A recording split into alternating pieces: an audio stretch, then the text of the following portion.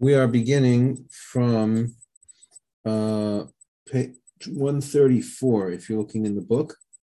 It's a little bit back from it's going back a little bit, but since we did have a break for a week, I think we should review just a little bit, and hopefully we'll get through this. So we're discussing right now, when is it appropriate to make a bracha? On what do I make a bracha? Which things are appropriate for bracha? And maybe we'll even get to tonight some of the things that one does not make a bracha on. So let's begin with it. So one of the main benefit for which a person says a bracha rishona is for achila. He has to be eating something. Or really a better translation of the word achila is, excuse me, is to consume something. So achila, let's see, let's try to define that. So achila, as defined by Chazal, as defined by our rabbis, is the consumption of foods in order to give benefit or pleasure to the body. One has to gain from it, which means even if it doesn't taste good. So what was it Popeye liked to eat? The spinach, right? You have to eat your spinach, right? Even if you don't like it, but it's good for you. Or if you like it, but it's not good for you. So, some potato chips or candy or something like that. Those are things that you're going to have to make a bracha. The mere ingestion of foods into the gastric system does not in and itself constitute achila. If the food is fed directly, not via the mouth, directly into the system, that's going to be a big shiloh whether or not one actually has to make a bracha on that. Furthermore, even eating foods which provide benefit may at times not be considered achila if they're eaten in an unnatural manner. If you swallow something that's supposed to be chewed, or etc. So we will therefore consider three factors. One, whether the eating provides satisfaction. Two, whether the food is eaten in an unnatural manner. And three, whether the food was eaten for the normal eating purposes. Am I eating it for the reasons for which people usually eat food? Well, what do you mean? What do you mean by that? How do you ever not eat food for the purpose of not eating food? So sometimes you take, specifically, let's take for an example, right? You take a glass of water to swallow a pill. So you're ingesting the food, but not for the purpose of what food is for a normal eating purpose. So to understand whether eating provides satisfaction, let's discuss that. Let's talk about that. So in halacha, the satisfaction of eating is defined in one of two ways. Either it's the pleasurable sensation one experiences through the actual taste of the food, just tasting it, or the nutritional benefit derived through digesting the food, having it go down into the stomach. And the halachic terminology for these two things is, one is called hana'as garon, the benefit, the pleasure that one gets in one's mouth or one's throat. That's just from the taste. And while the latter is called hana'as me'ayim, the pleasure that one has when one actually consumes it, one actually takes it into inside and actually eats it. Now, eating foods which provide either of these benefits suffices to mandate a bracha. But if, however, the food provides neither taste nor nutritional benefit, no bracha would be required. So here's an example of something that provides only hana'as garon and no hana'as me'ayim. If you chew gum, you have to make a bracha, right? Because when you're chewing gum, at least they taught me when I was a little kid, you're not supposed to swallow it. It's very bad to swallow. It's supposed to be very unhealthy, gums up the system. I don't know, maybe you could choke on it. This is right. There were all sorts of reasons why you weren't allowed to swallow gum, right? But you're chewing it and you're actually enjoying it. You're getting the taste of it. So would that be considered achila? Here's another nafkamina, another halachic, significant halachic difference for somebody that does not, for somebody to not, for whether or not something is considered a consumption. If I'm eating on a fast, am I considered to having broken my fast when I had the taste in my mouth, or when I actually swallowed it and ate it? The difference being, if, let's say I tasted something, let's say I just tasted something, and it was a tiny little bit, so it's not enough to give me any benefit in my stomach, but yet it has a good taste. So we find there is a machlokas amongst the poskim. There is an argument to be made whether or not, if you're tasting food, let's say you're cooking for a break fast, and you want to taste the food. You want to know, does it have enough salt? It doesn't have enough salt, right? Do you have to just take it into your mouth and then spit it out? Or since it's such a little bit, you could just swallow it and not worry about it. That's another way of looking at it. So we have for our purposes defined that achila is when there's a benefit either of the garon or of the me'ayim. So beneficial foods would be one who eats either a tasty food which provides no nutritional benefit, or a tasteless food which provides nutrition. Right? For both of those, you would have to make a bracha. Now, the exception to that is water. Water is very unique. Water, among all foodstuffs, water provides the body with neither pleasurable taste. I mean, some people might argue that they like the taste of water. I'm not sure what taste it is that they like, because water doesn't have, really water has very little taste at all. I mean, sometimes it has like a metallic aftertaste or something like that, but I don't know if an actual taste of the water, when there's nothing else added to it, it doesn't have much taste, nor does it give normal nutrition. It doesn't really have anything in it, even though the body needs it. Nevertheless, even water requires a bracha, since quenching one's thirst is also a form of pleasure. You are getting a benefit. If, however, one drinks water for any purpose other than quenching one's thirst, then no bracha would be required for drinking from that water. So, for example, if you are drinking water to clear your throat, swallow a pill, or to aid in the swallowing of food, so then one should not make a bracha. This, I have a big question about this a lot of times. You see sometimes these speakers, right? There's Rabbanim, they get up there and they have their glass of water, right? And they make up, they pick it up, and they, with a lot of kavana, they say, they make a nice bracha. I'm not sure that it really needs a bracha, because they're just taking the water. They're just trying to settle their throat and get themselves ready. Maybe they're thirsty. We have to read down the Makasos. Maybe they're thirsty. Now, one who's in doubt whether or not he recited a Borei Nefashos. Let's say you ate something, you don't remember, did I make bracha achrona? So I'll just take a drink of water and then I can make Borei Nefashos on both of it.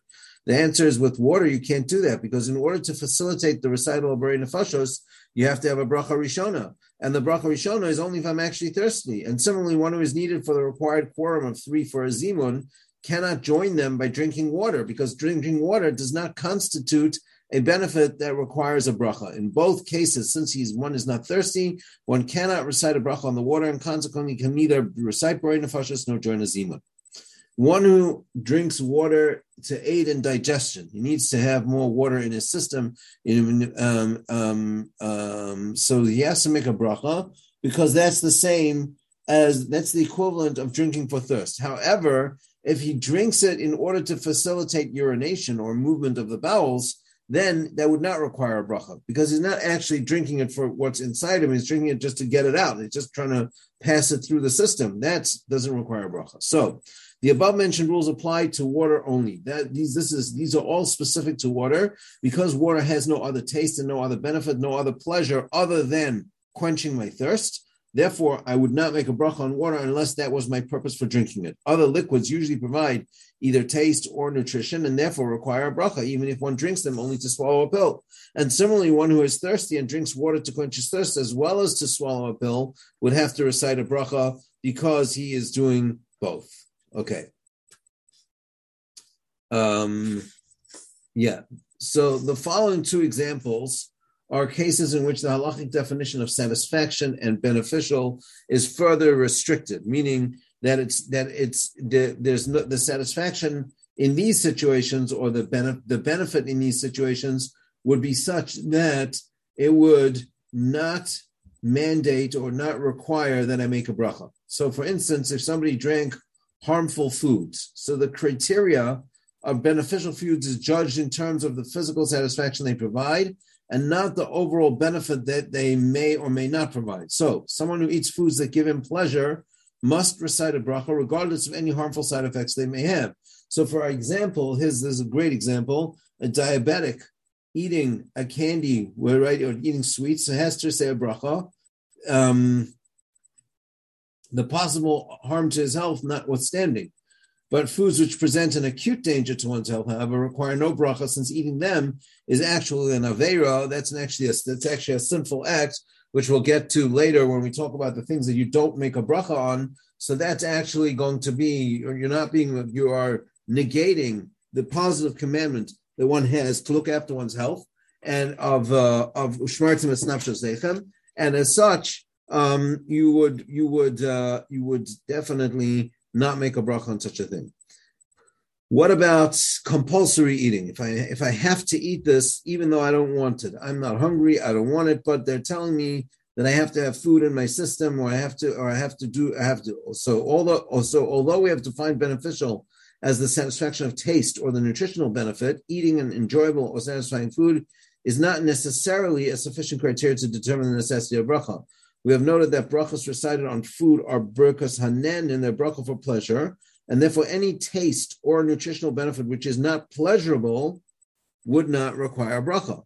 So for example, pleasure imposed upon a person against his will does not require a bracha. Consequently, one who is coerced to eat even enjoyable foods recites no bracha.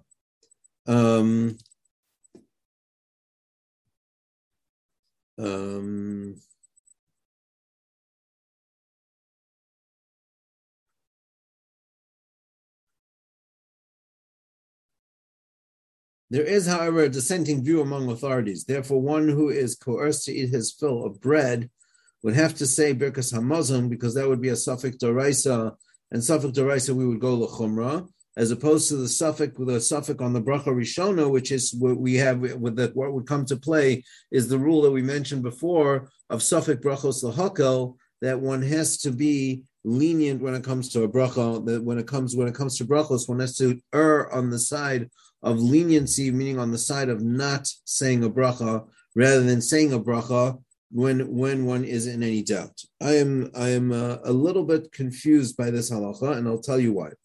We have a concept that there's something called misasek, which means that there are certain things that are that you can do them without realizing that you're doing them, and you're not considered to have done that actual action. So let me give you an example.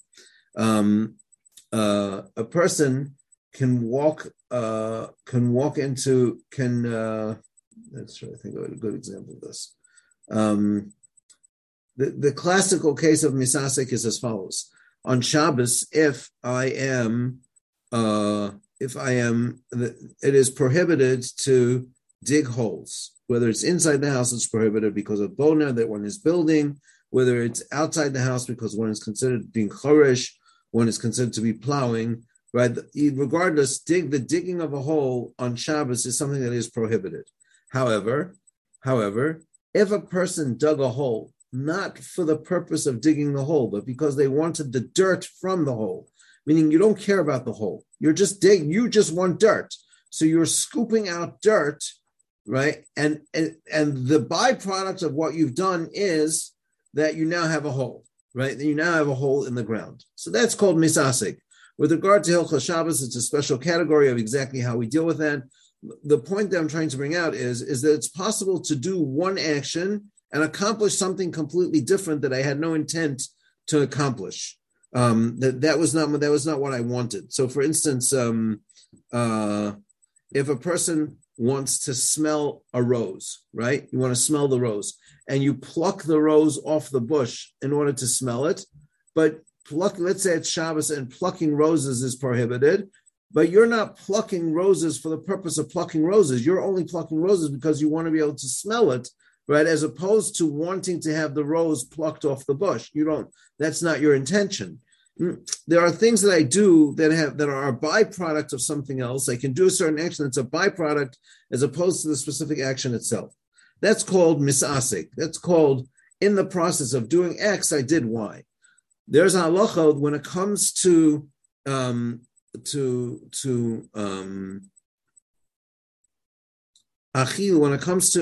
when it comes to eating, and it comes to a person can't say that I was distracted and I swallowed something and I had no intention of having any benefit from that food. Let's say it's a prohibited food like chelav.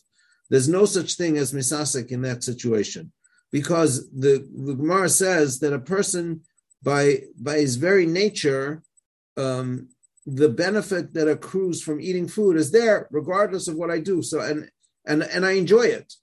As such, it's hard to understand what he's saying over here, that pleasure imposed upon a person against his will does not require a bracha, because ultimately pleasure imposed against your will, if it's actually pleasurable, and eating, we assume, is almost always pleasurable unless it's making you sick and you want to throw up. But we're not talking about that. We're talking about that you're eating something pleasurable that you didn't really want to eat right now, but somebody forced you to eat it.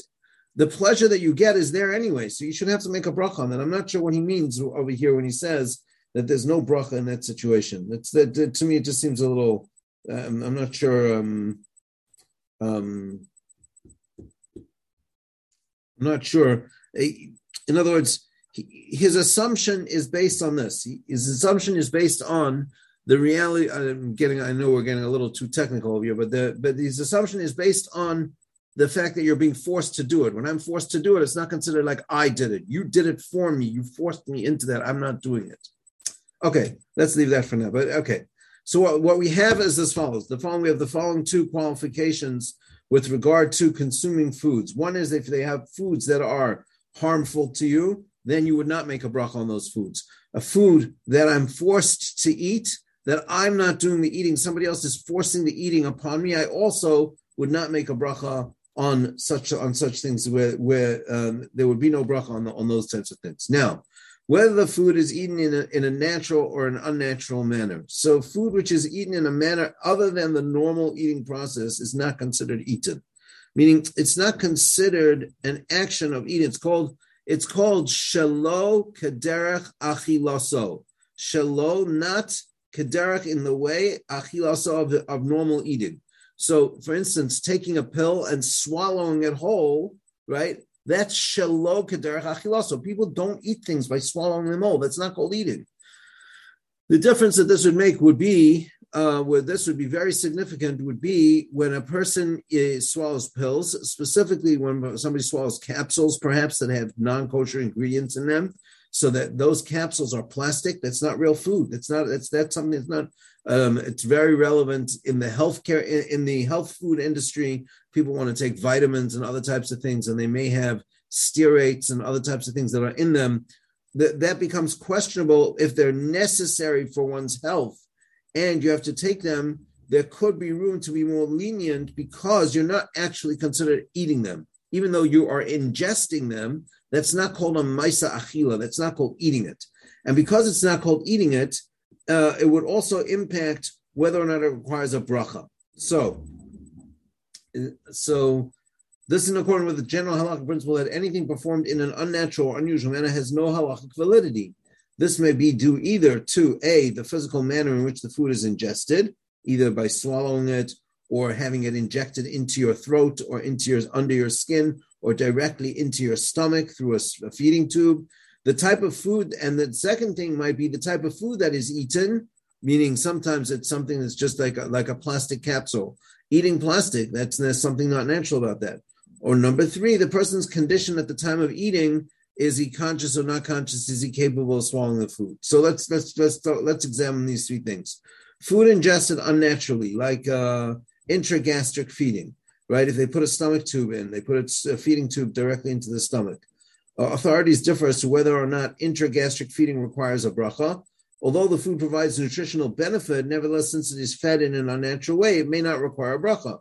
Following the rules of Safek Brachos Lahakel, since there are multiple opinions about this, there's those that say the Hanas Me'ayim is there, you're getting the benefit in your stomach, so therefore, of course, you should have to make a bracha on that. But that is questionable, and there are those that argue and say that no, that's not called eating though. The bracha has to be on some food that I ate. Here, I'm not eating it, and since it's a Safek, meaning since there's a machlok, since there's a debate, and it remains in doubt.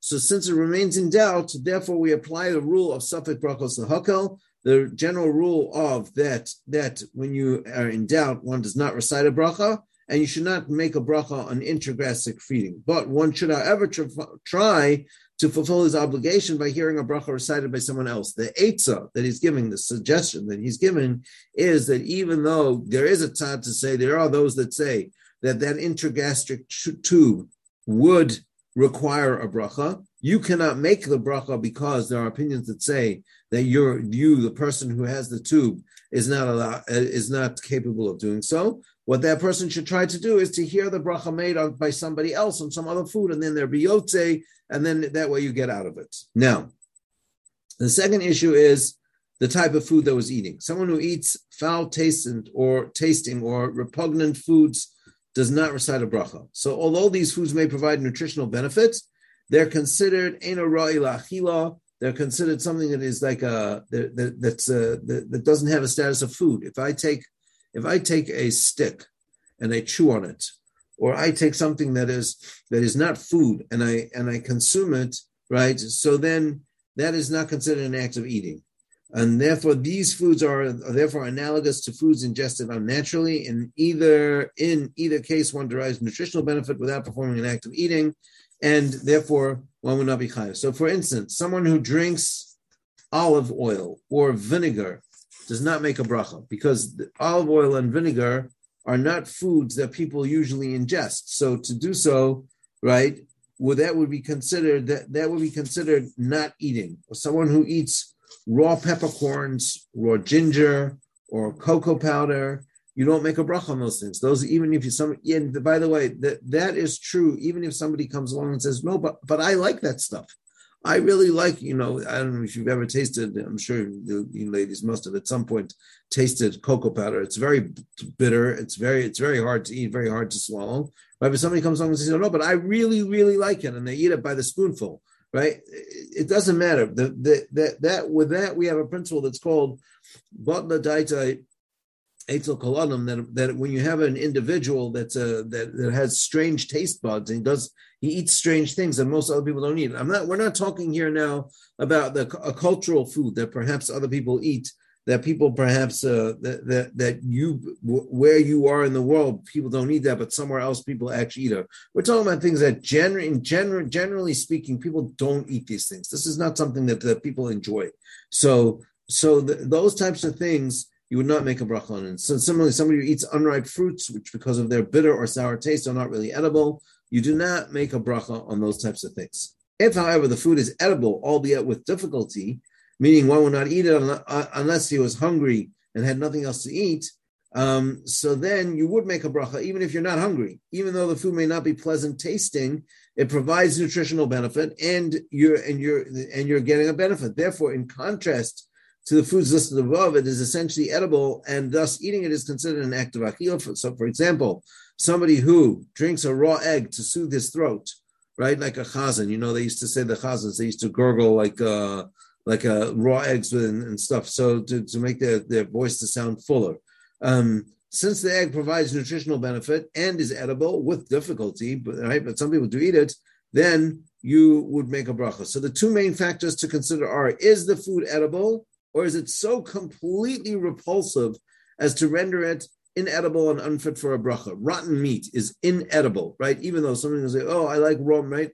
Raw meat, on the other hand, I'm not so sure that would be considered inedible. Most people don't eat raw meat, but there are some people that like their meat raw, close to raw, depending what it is, right? Depending on how it's been.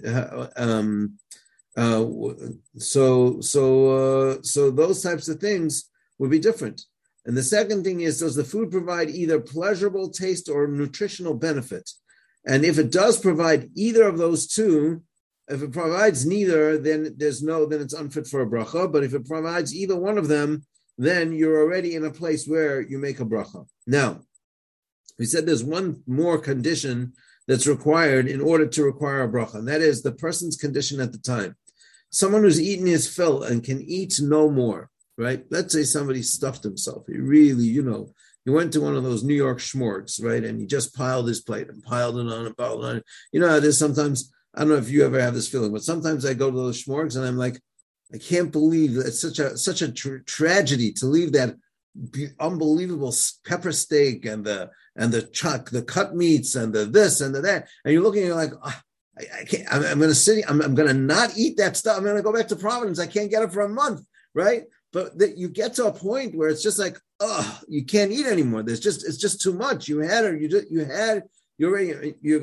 to a restaurant, right? And you order and you order a steak, right? So you order, I don't know, my son tells me that he went to a place and he ordered a 32-ounce steak, a 32-ounce steak. That's 2 pounds of meat, right? That's like if you can finish that whole thing, right? I don't know. By the time you get through the first pound, 16 ounces, okay, 20 ounces, 24 ounces, 30 ounces by the time, and then there's still steak left on the plate. What, are you going to leave it there? You know what you're paying for that? Every forkful is costing you who knows what, right? So you still want to eat it, but the reality is you can't eat anymore. Someone who's eating his phone can eat no more, and indeed feels a revulsion towards food, recites no bracha if he continues to eat. Continuing to eat at that point, I don't know how he's going to be continuing to eat. I guess if he had something that was like mezona, they brought him like a dessert that's mezona, so he brought something that's a different bracha than what he ate already. I don't know how he had such a suda without bread or something. But anyway, according to halacha, this achila gasa, this type of gluttony is not considered an act of eating. At that point, if you're eating that much that if you put another forkful in your mouth, you're just going to throw up, right? That's called achila gasa. That's called gluttony, and that's not called eating anymore. In the event, however, that one derives any benefit from the food, if you're still getting a benefit from it, not sure how that could be, right? So then a bracha would be required. There are people now, just to bring it home lemaisa, right? There are people now who after COVID, if they eat eggs, they taste the sulfur in the eggs. It tastes very sulfur-like to them. It has like a horrible rotten egg taste, right? So if such a person were to eat eggs, and eating them is just like, even though there's that's like, it's so gross. It's just like tastes so bad to them, right? When they after they recover from COVID, I'm not sure they would make a bracha on eggs at that point because it tastes so bad to them, and it's hard to hear how they would actually be getting benefit from something that tastes bad, smells bad, just feels terrible. That's not so.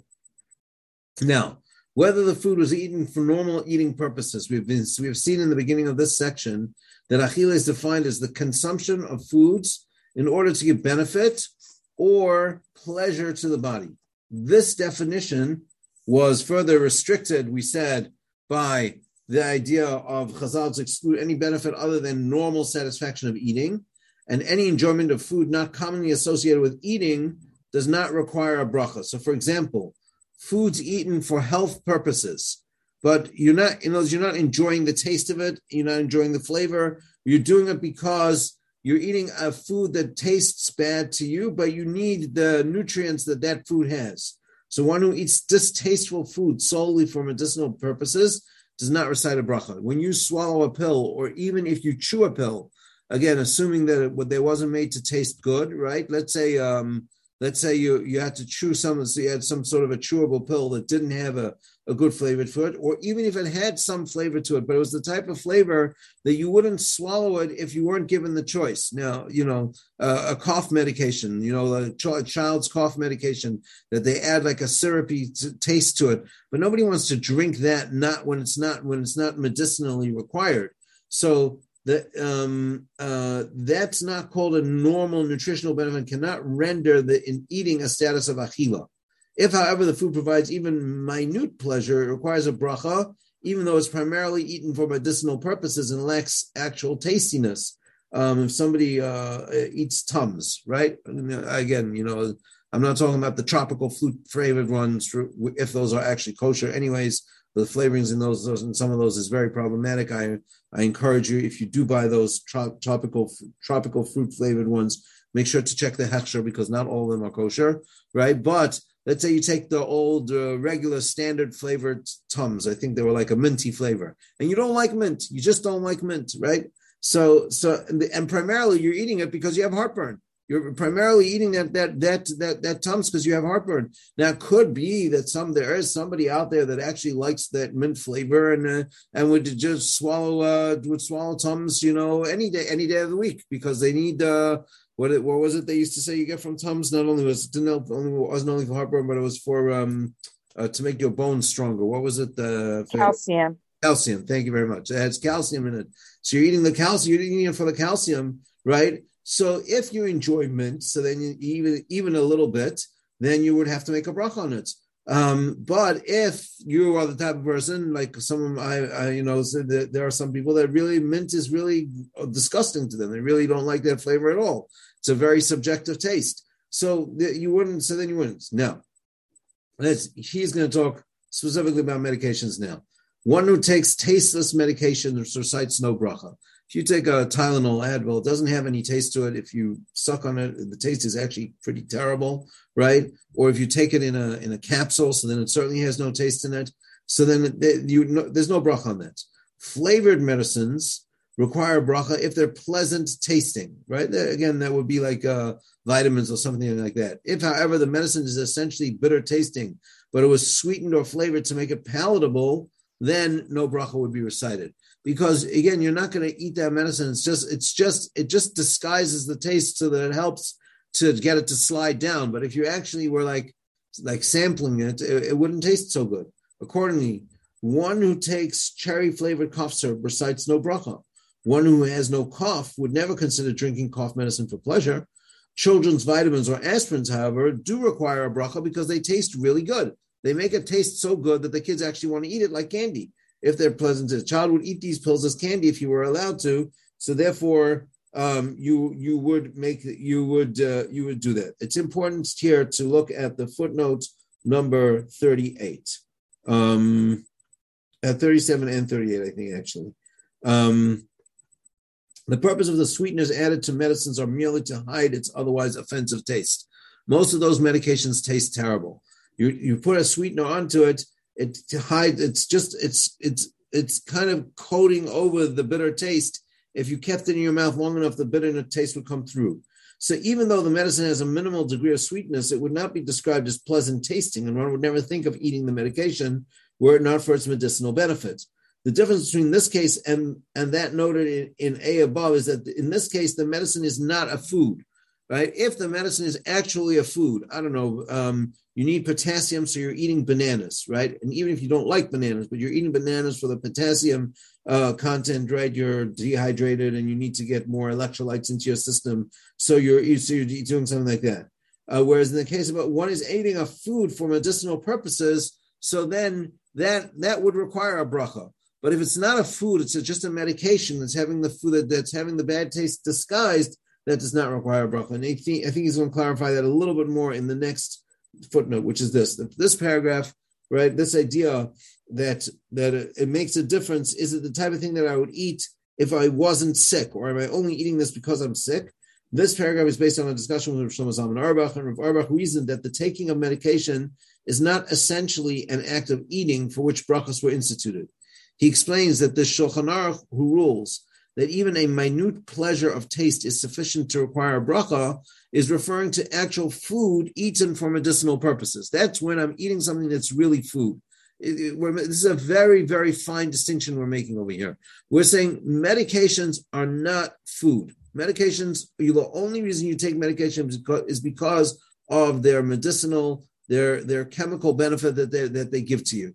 Whereas foods that have a benefit, right? Let's use my example. Your bananas that you're eating for potassium, even if you don't like bananas, right? But at the end of the day, bananas are food. So, and that's something that people regularly eat, as opposed to your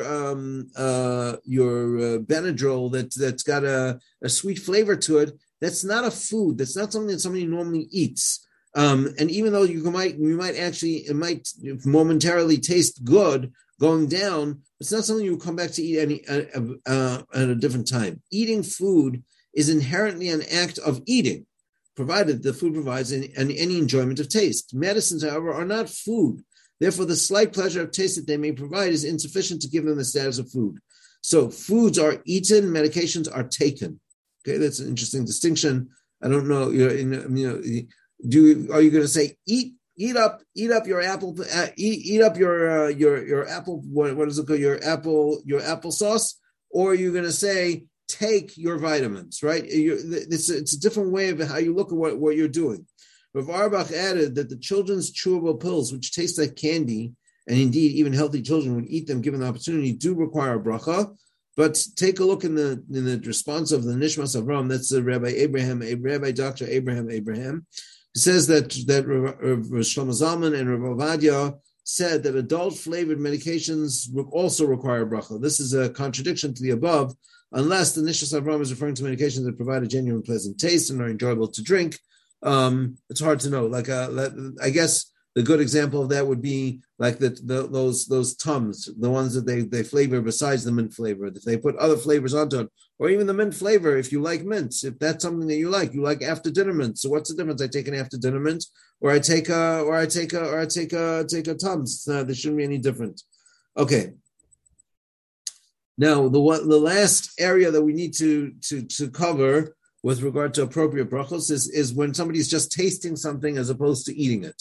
You're cooking and you're sampling things. Do you need to make a bracha? Some authorities take the position that one who tastes food to determine whether or not it needs more spices. You're tasting the chicken soup. You're tasting the cholent. You're tasting the kugel, right? Whatever it is, or whether does not recite a bracha. That's some shitas hold it. If, however, in the process of tasting, one eats a significant amount, then even those authorities concede that a bracha must be said. So what's a significant amount? So therefore, one who eats an amount more than a kazayas, the volume of half an egg, according to some, a third of an egg, it's a big share that he's saying a half an egg, but a kazayas, a solid food, or a revius, the volume of an egg and a half, somewhere just over 3 fluid ounces of liquid, should recite a bracha. Eating this halachically significant amount of food constitutes eating, not tasting. So tasting is when you take one little spoonful. But if you take a half a cup of soup and you drink it down, or you take like 2 or 3 teaspoons of 2 or 3 full teaspoons of cholent, right? You're not tasting anymore. At that point, you're actually eating. However, other authorities completely disagree. They maintain that one who swallows food and enjoys its taste, regardless of how small it is, if you're swallowing it and enjoying the taste, in other words, what they're saying is this: if you were just tasting it, you would swish it around in your mouth and spit it out. If you're actually swallowing it and you're getting a benefit, you're enjoying that what you swallowed, so you have to say a bracha, regardless of your intentions. It doesn't make a difference whether or not you're only doing that because you're tasting the food, or you're doing that because you are actually choosing to eat. Shouldn't make any difference. So consequently, even one whose sole intent is to taste the food should recite a bracha. In their view, only one who does not swallow or merely taste the food and subsequently spits it out is free from the obligation to recite a bracha. In this case, since the food is not swallowed, even one who tastes more than a kazayis recites no bracha. Doesn't matter how much I took. If I didn't swallow it, then there's no. So now, since this controversy has not been resolved, this is again yet another area where there's a machlokas, there's a debate in halacha as to what one should do. And as we are faced with suffix bracha, we're faced with the idea that this is now a suffix bracha, and suffix bracha salaka, we couldn't let you make a bracha even if we wanted to. Now, therefore, one who tastes food and swallows it may not recite a bracha, so ideally one should avoid the problem entirely and not swallow the food. The best eitzah is don't swallow the food. Or alternatively, if you want to swallow food, so make a bracha, swallow food with the specific intention of eating and enjoying it. Instead of just saying, I'm only tasting it, you actually switch it up and say, I'm gonna have a little sampling of it, as opposed to I'm just gonna taste it, right? As long as you're having a sampling of it, so then that would trigger the obligation to make a bracha, and you could make a bracha without worrying about whether or not it needed a bracha or it didn't need a bracha, because in that situation, it would actually require a bracha. Okay, we're going to hold over here. Thank you very much. And we'll look forward to getting back to full force, Mitzvah Hashem, next week as we continue with the things that it's not appropriate for making brachos on. And then we'll get into more specific brachos as we go along. Okay? Thank you so much. Thank you, Rabbi Shochet. Good evening.